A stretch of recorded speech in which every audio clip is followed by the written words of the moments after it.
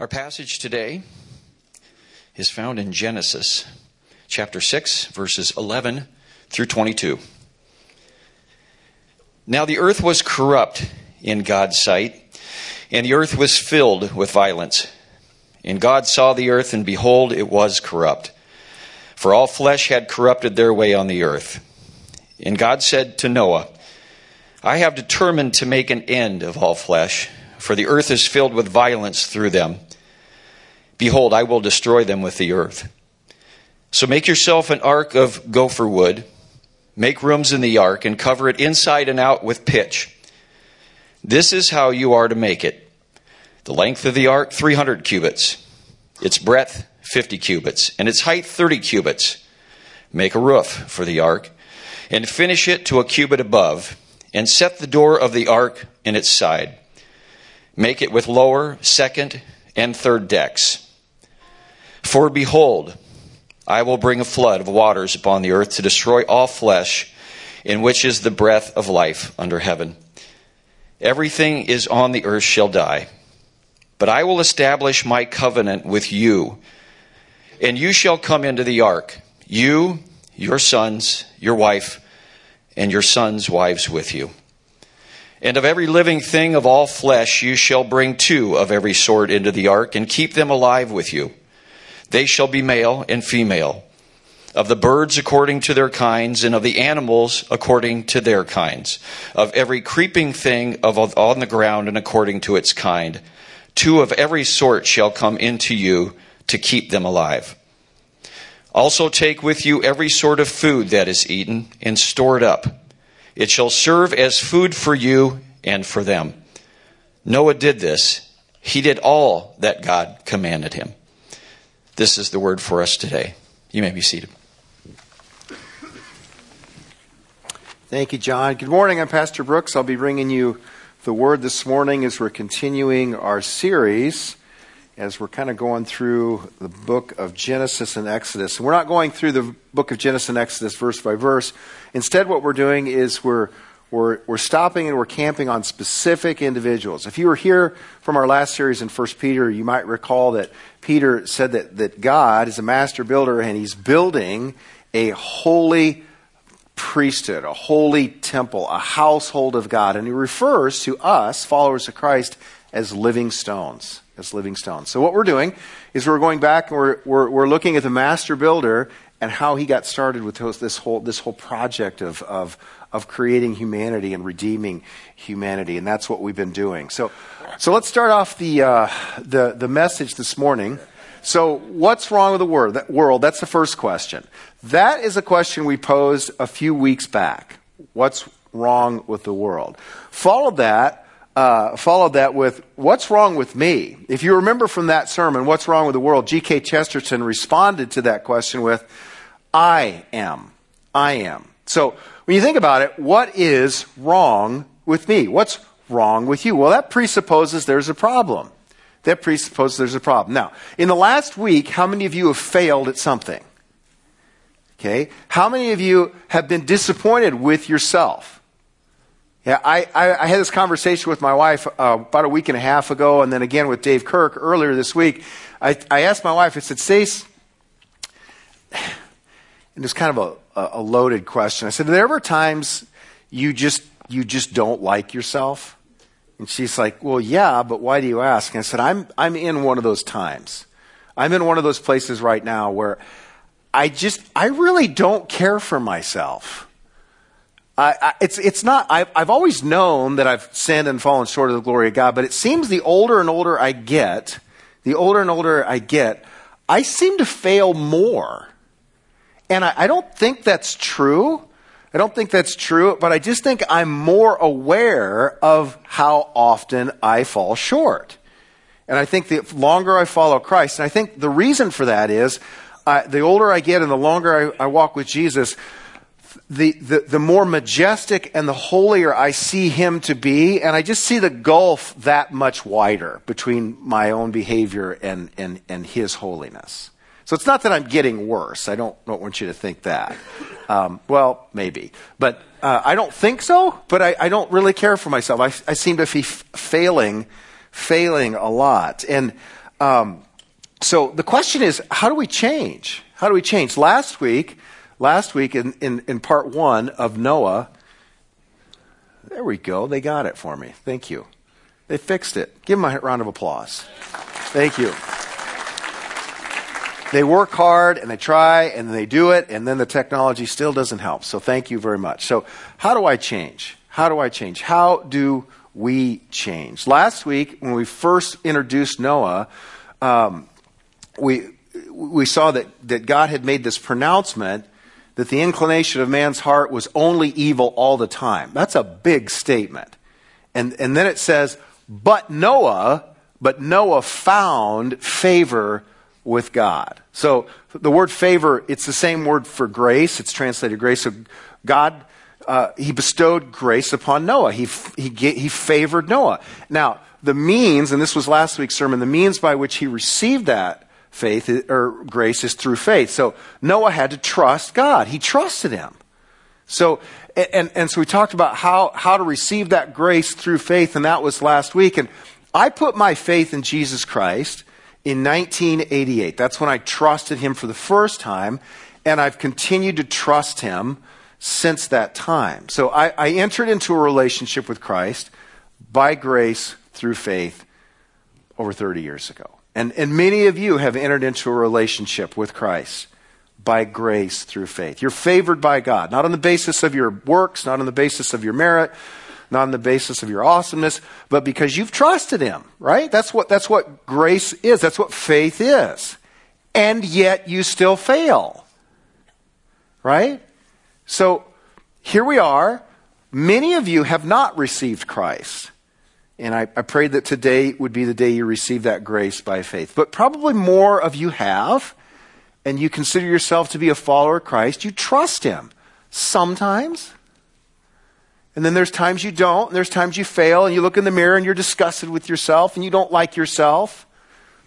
Or others don't like you because you failed, and there's that sense of frustration. So this morning we're looking at faith, failure, and a better promise. There's 3 things we're going to look at as we look at Noah in chapter 6, mostly, but we're going to jump ahead and look at section 8 and section 9 as well. 3 things. First of all, the faithfulness of God. The faithfulness of God. Second, the faith of Noah, and by implication, our faith as well. And then second, failure. We're going to find that Noah's not perfect.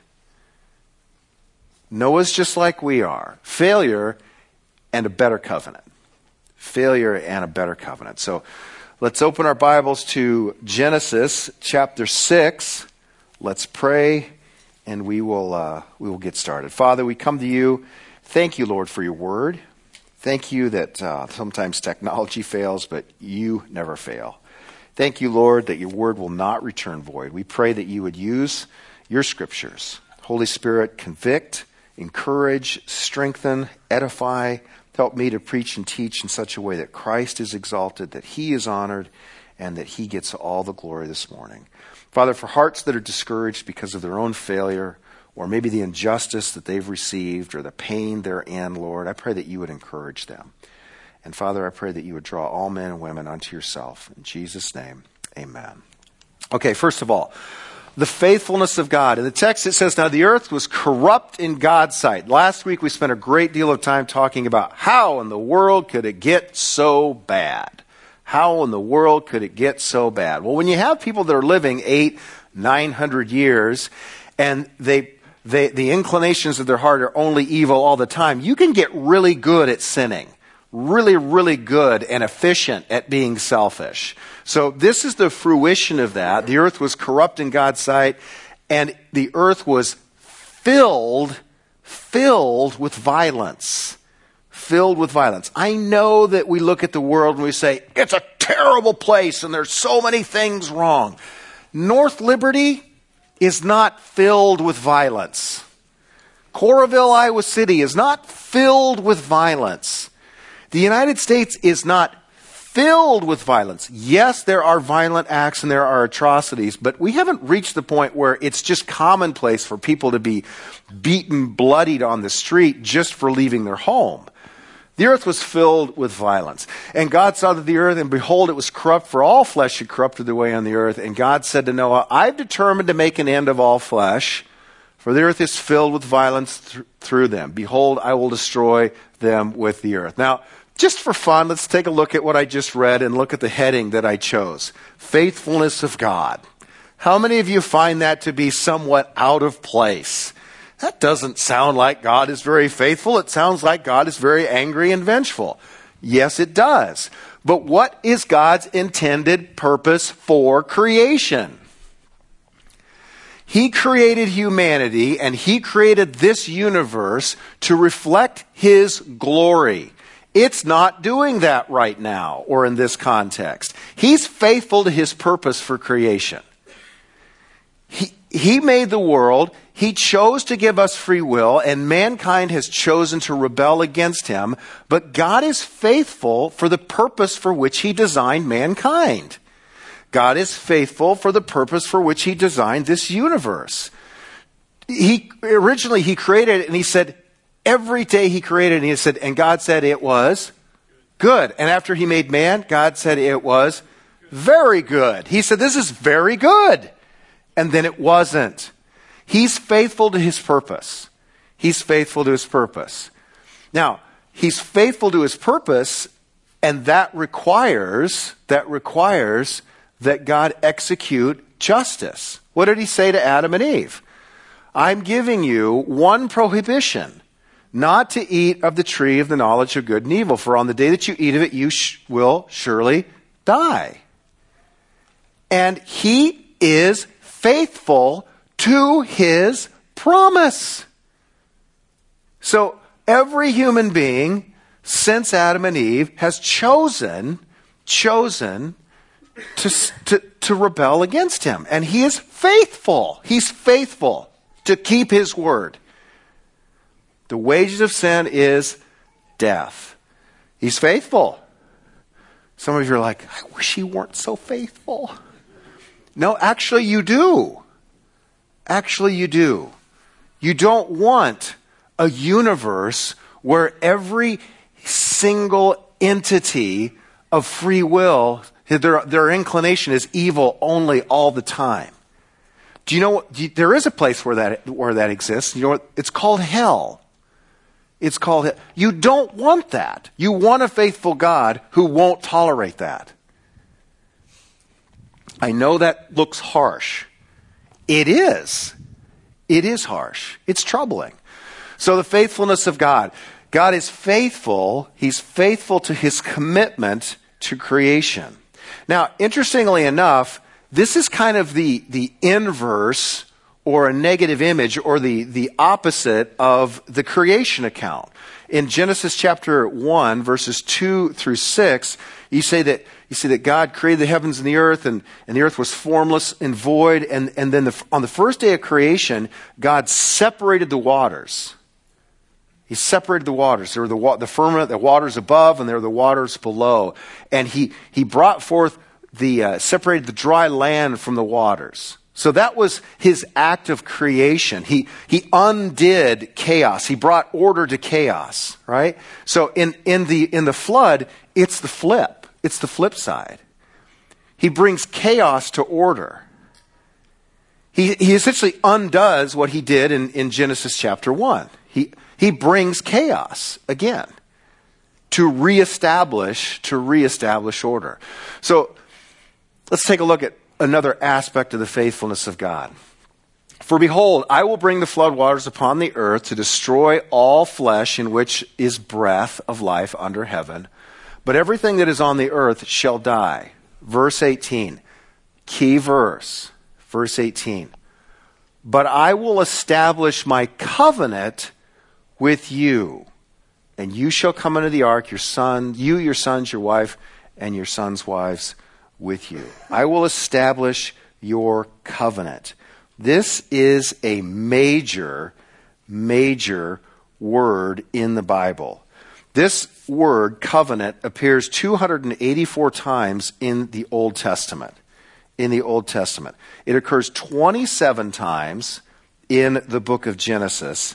8 times it refers to God's covenant with Noah. He makes a covenant with Noah, and he makes a covenant with creation. We'll see that a little bit in chapter 9. 15 different times, he refers to a covenant he makes with Abraham. And the rest of the times, it refers to covenant between two people, like Abraham and Abimelech. So this word is really, really important. This is the first time we see this word in the Bible. It's the first time. So God's faithfulness, he's faithful to creation, to press restart, if you will. But he's also faithful to man, in this case Noah, and that faithfulness is demonstrated in the establishment of a covenant. Now, the word establish here, I will establish. That word, the Hebrew word, it means to stand, to rise up, to set up. So it wasn't there before. God erects it. He places it. He stands it up. He stands up a covenant. He establishes this covenant. And the word covenant means a treaty. It's a compact. It's an agreement between two parties. Sometimes these parties are peers. Sometimes these parties are king and vassal. In this case, it's between God and a man. In this case, the man being Noah. The exact relationships of the two parties, it varies according to the context. So we're going to see this throughout, especially when we get to Abraham. We're going to see this word covenant appear again and again and again. So that's the establishment of the covenant. Now, who establishes the covenant? What's the text say? God established the covenant. Noah does not come to God and ask for anything. He's walking with God, but he doesn't ask. Noah receives, and he's invited to participate in this covenant. God, in his faithfulness, bestows grace or favor upon Noah. He establishes his covenant. That covenant is a promise of salvation. Is a promise of salvation. When are you most likely, strike that, when are most people most likely to seek God and pray? When they are in trouble. When they are in trouble.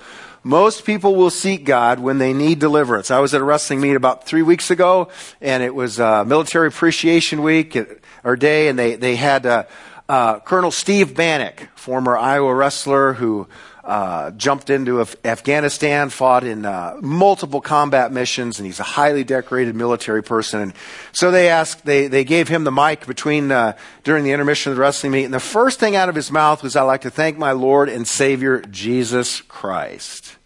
And he goes on to say that in combat, there are no atheists. When your life is in danger, people are inclined to call out to God. Now, he didn't call out to God just in combat, but it illustrates the point. He obviously knows that, he knows a lot of individuals, and there's no atheists when you're jumping out of a plane to fight the Taliban. Now, after they get back, they might revert back to their atheism, practically speaking, but most people are most likely to call out upon God when they are in trouble. They want to be delivered, saved. And in this case, Noah is being delivered and saved from the imminent wrath that is to come. So what is this salvation, this God's promise of salvation that this covenant entails? It's salvation from wrath. Now, in Noah's case, we don't have to wonder, what is Noah being delivered from? The flood, death, annihilation. He's being saved from the wrath of God, which is going to be poured out upon the earth. He's being delivered. Delivered, saved, same terms. They're synonymous. He's being saved from wrath. Now, when most Christians believe and they think about being saved, that's what they think of. I remember, I'll never forget, I was dating my wife, and she was a Christian and I was not. We dated for some time, and she asked me this question. She said, "Brooks, are you saved?" What? I don't understand the question. I was not aware that I needed saved from anything. I didn't sense any impending doom. I was a young 21-year-old guy, felt myself to be invincible, had a really attractive girlfriend who I was in love with, and she was in love with me. I was a part of one of the greatest dynasties in college athletics. Saved from what? I had no idea. Now, I came to learn later that what she was referring to was, are you saved in the sense that when you die, are you going to go to heaven or are you going to experience God's wrath? I didn't know what she was talking about. Most of you are aware of that. And so when you think of saved, you think of saved from hell, saved from the penalty of sin, saved from God's wrath. Now, is that right? Absolutely. Is that all? No. We're also saved for something. We're saved from something, that's God's wrath, but we're also saved for a purpose. We are saved for significance. If you jump ahead, we won't cover it in detail, but if you jump ahead, you see in Genesis chapter 9 that after the flood, the waters recede, God blessed Noah and his sons and said to them, "Be fruitful and multiply and fill the earth." Where have you seen that before? Genesis chapter 2. This was the original purpose for which man was created, is to be fruitful, multiply, fill the earth, and magnify and establish my glory. You as my image bearers, I want lots of little image bearers all over the world. And there's a little image bearer right over there.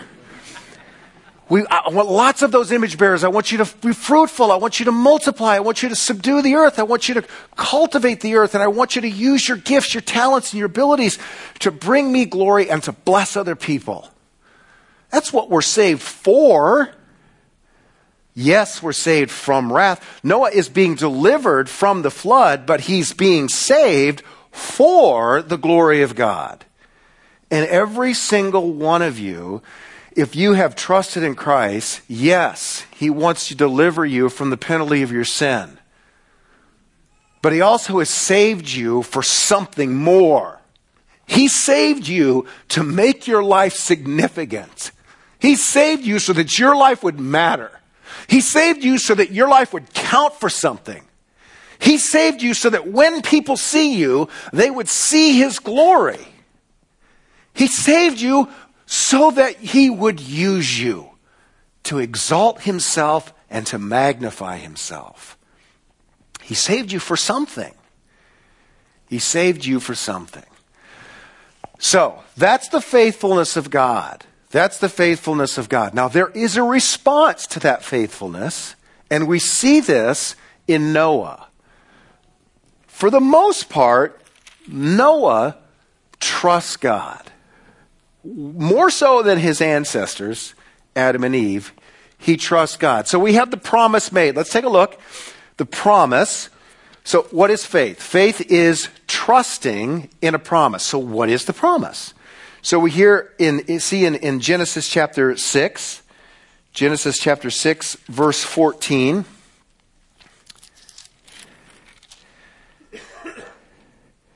Make yourself an ark of gopher wood. Make rooms in the ark, cover it inside and out. So he gives Noah, I will establish a covenant with you. But you got to make an ark. So I'm making a covenant with you. But you got to make the ark. So that's the promise. I will deliver you. You, your family, your sons, their wives, your wife, and all that's on that ark, I'm going to deliver. I'm going to save. That's the promise. Now, we see in verse 22, take a look at it. Noah did this. He did all that the Lord commanded him. So Noah was saved because of his works. No. But did Noah work? It took him 100 years to build the boat. You better believe he worked. But why did he work? Because he believed. Because he trusted. He believed God's promise. Therefore, because he believed that God was going to send a flood, he actually did what God commanded him to do. That did not prove to God that Noah was righteous, but that established that he was righteous. In other words, you could see his righteousness being played out. And that righteousness was by faith. We also see here in Genesis chapter 7, verse 5, again, and Noah did all that the Lord commanded him. All that the Lord commanded him. Again, I know we read this a couple weeks ago, but I just want to point this out again. Hebrews chapter 11, verse 7 in the New Testament. By faith, Noah being warned by God concerning the events as yet unseen, in reverent fear constructed an ark for the saving of his household. By this he condemned the world and became an heir of the righteousness that comes by faith.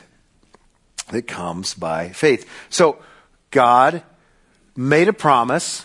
Noah believed the promise. Noah believed the promise. And then the promise is then realized. Jump ahead to Genesis chapter 8. Genesis chapter 8. So what's happened in Genesis chapter 7? God says it's time to get in. And so Noah gets in. God closes the door behind him. And now the heavens break forth, the waters above and the waters from below. The world was different back then. There was waters from below. They broke up. And so we have 40 days of continual cataclysmic, world-changing flood. And Noah was in the ark all of this time. And then it says in chapter 8, verse 1, but God remembered Noah.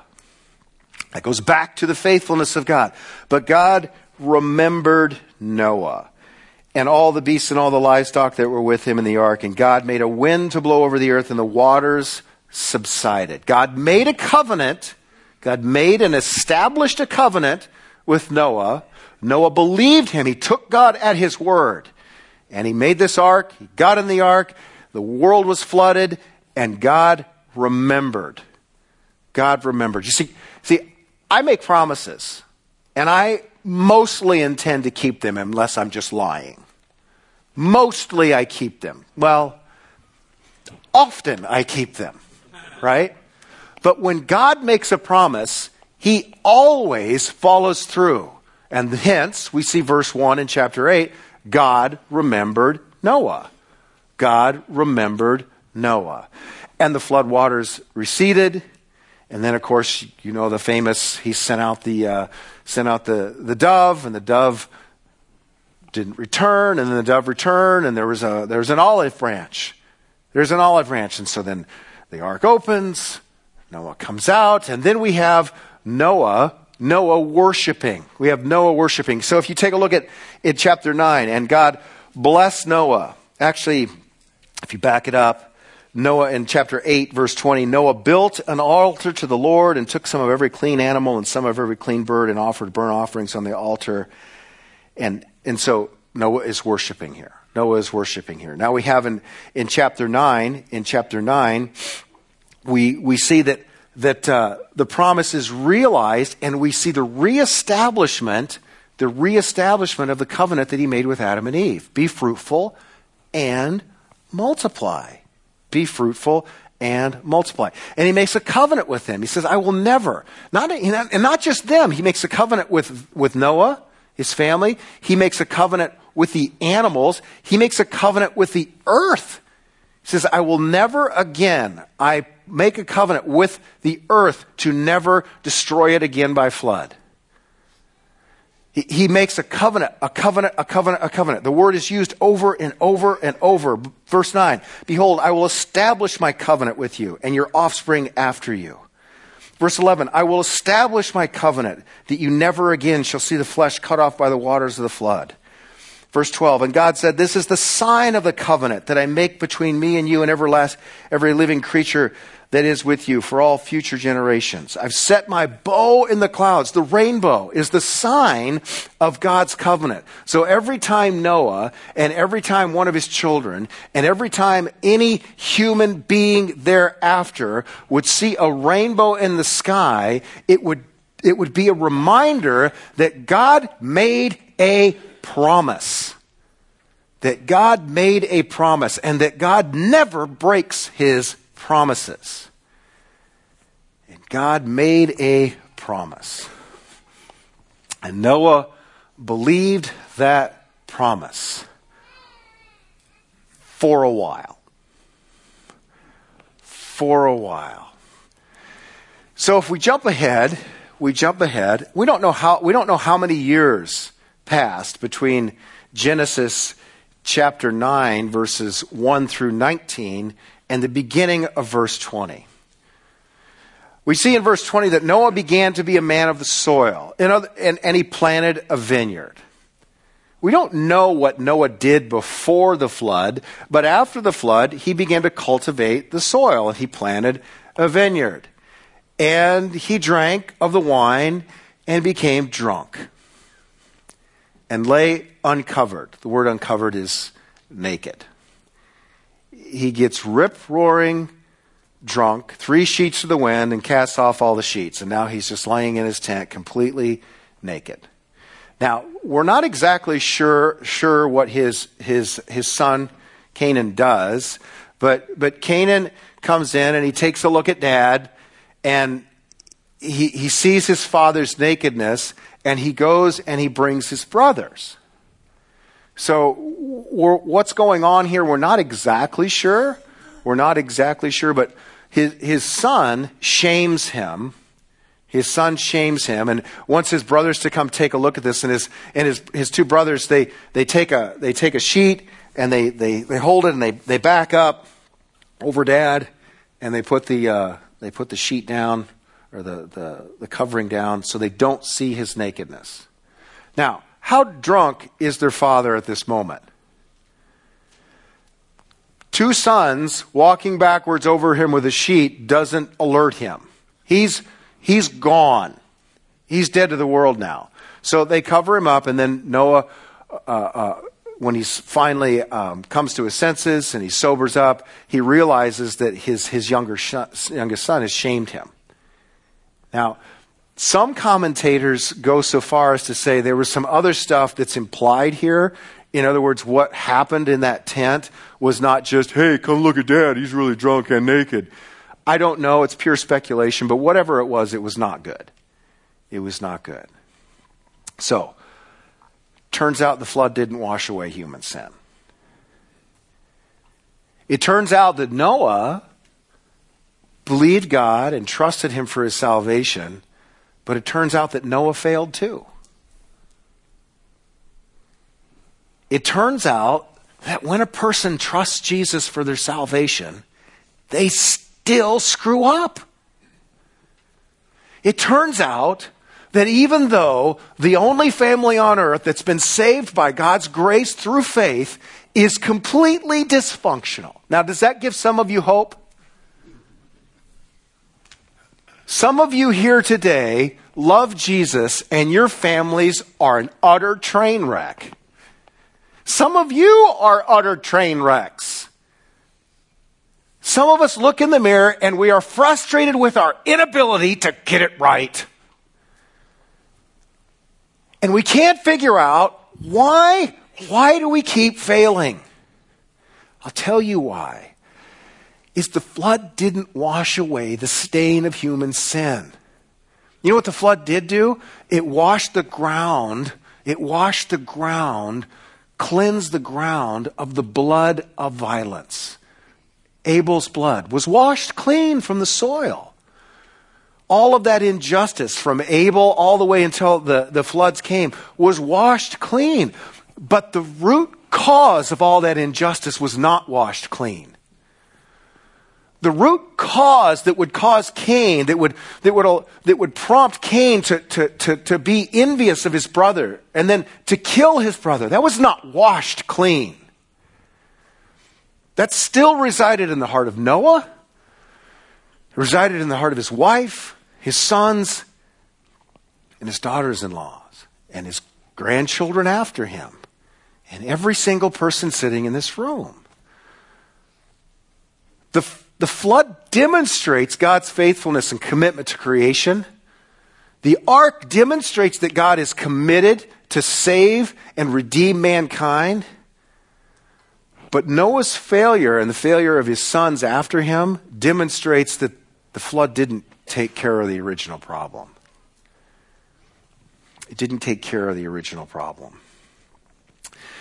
Noah's dad, Lamech, named Noah, and he says, I will call him Noah, for he will bring his people rest. Noah's dad was hoping that this is the one. This is the one that's going to crush the head of the serpent. This is the one who's going to bring peace. This is the one, it's all going to change after Noah. Everything's going to be different. There's going to be hope. Not so much. It turns out Noah's not different than Adam. It turns out Noah is a great man of faith, but he's not perfect. He's not perfect. So we need a better covenant. He established a covenant. This is the first time in the history of the world a covenant's been established. But it's not good enough. Why isn't it good enough? Because you'll fail. God is faithful, and I have a measure of faith. And many of you have a measure of faith. And yet we still fail. We fail over and over and over again. God establishes a better covenant. 1 Peter chapter 3, we covered this this summer. 1 Peter chapter 3, starting in verse 18. For Christ also suffered once for sins, the righteous for the unrighteous, that he might bring us to God, being put to death in the flesh, but was made alive in the Spirit, in which he went and proclaimed to the spirits in prison, because they formerly did not obey when by God's patience waited in the days of Noah, while the ark was still being prepared, in which a few, that is 8 persons, were brought safely through water. Baptism, which corresponds to this, that is, the entering of the ark, now saves you, not as the removal of dirt from the body, but as an appeal to God for a good conscience through the resurrection of Jesus Christ, who is gone into heaven and is the right hand of God, with angels, authorities, and powers having been subject to him. God made a promise to Noah. Noah believed the promise and he acted in faith, and he was delivered from the flood, but he was not delivered from sin. Jesus Christ came. He is a better Adam. He is a better Noah. He established a new covenant with us through the shedding of his blood. Jesus becomes the ark. And baptism is a picture. Baptism is a picture of the Christian entering into a relationship with Jesus and then entering into the water. And through your union with Christ, you pass through death, burial, and the resurrection. And now you are with Christ. This is a better covenant. It's like the covenant made with Noah, but it's a better covenant. It's a better covenant. We're going to celebrate communion as the ushers come forward to distribute. I'd just like to read this scripture. Communion here at Grace is open communion. That simply means that you don't have to be a member at Grace Community Church. Some churches you have to be a member. You don't have to be a member here. But it is for people who have entered into that covenant with Christ. It's not for, if you've never received Christ as your Savior, then communion is something you should pass up today. But you can trust Jesus today. You can enter into a relationship with Christ today. Simply cry out to him, Lord Jesus, save me from my sins. Believe upon him and receive his grace, by grace through faith. and participate in communion. But the scripture says here, he took bread, and when he had given thanks, he broke it and gave it to them, saying, "This is my body, which is given for you. Do this in remembrance of me." And likewise the cup after they'd eaten, saying, "This cup that is poured out for you is the new covenant in my blood." Jesus provided himself for us that we could enter into a new and better covenant. Three things before we go to the song here. God wants to save you from the penalty of your sin. And the new covenant does that. But God wants you also to be saved from sin's power. Sin's power. He wants to give you and will give you a new heart that desires obedience. He wants to deliver you from sin's penalty. He wants to deliver you from sin's power. And there will come a day someday when Jesus returns or we go to home be with him, that he will deliver us from sin's presence. God wants to give you a new heart. And all that's required is that you would receive this offer of a new covenant by faith. When Jesus instituted the Lord's Supper, he said, "As often as you do this in remembrance of me." That's significant. And the reason he does that is because we forget. We forget. We've been saved. If you're in Christ, you've been saved from the wrath of God. And you've been saved for significance. And then you fail. Then you fail. And you wake up the next morning after this failure or 5 seconds after this failure, and you wonder, how I can't do this. I'm not worthy. And you never were worthy to begin with, but in Christ, you have to realize that God has made a covenant. So he says, as often as you do this in remembrance of me, because I know you're going to forget. I know you're going to forget that I made you a promise, and that you might break your promise. I'm not going to break mine. I will never, ever leave you.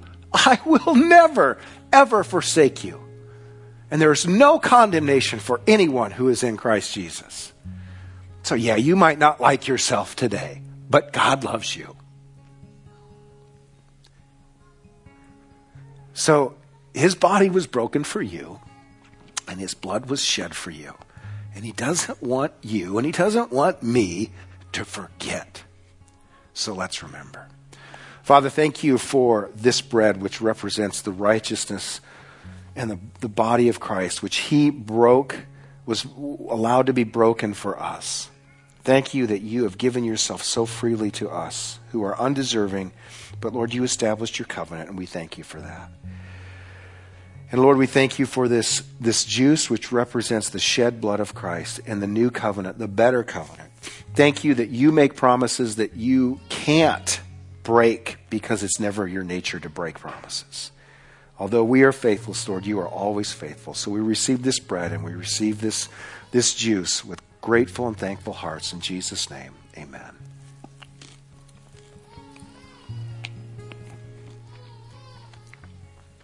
Father, thank you for your grace. Thank you for your mercy. Jesus, thank you for being faithful.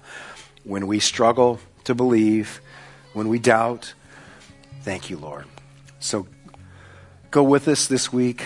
Help us to remember that you are always a covenant-keeping God, and that you will never leave and forsake us. And give us the strength and the faith to keep believing, that we might live for you who died for us. In Jesus' name, amen. God bless. Go in grace.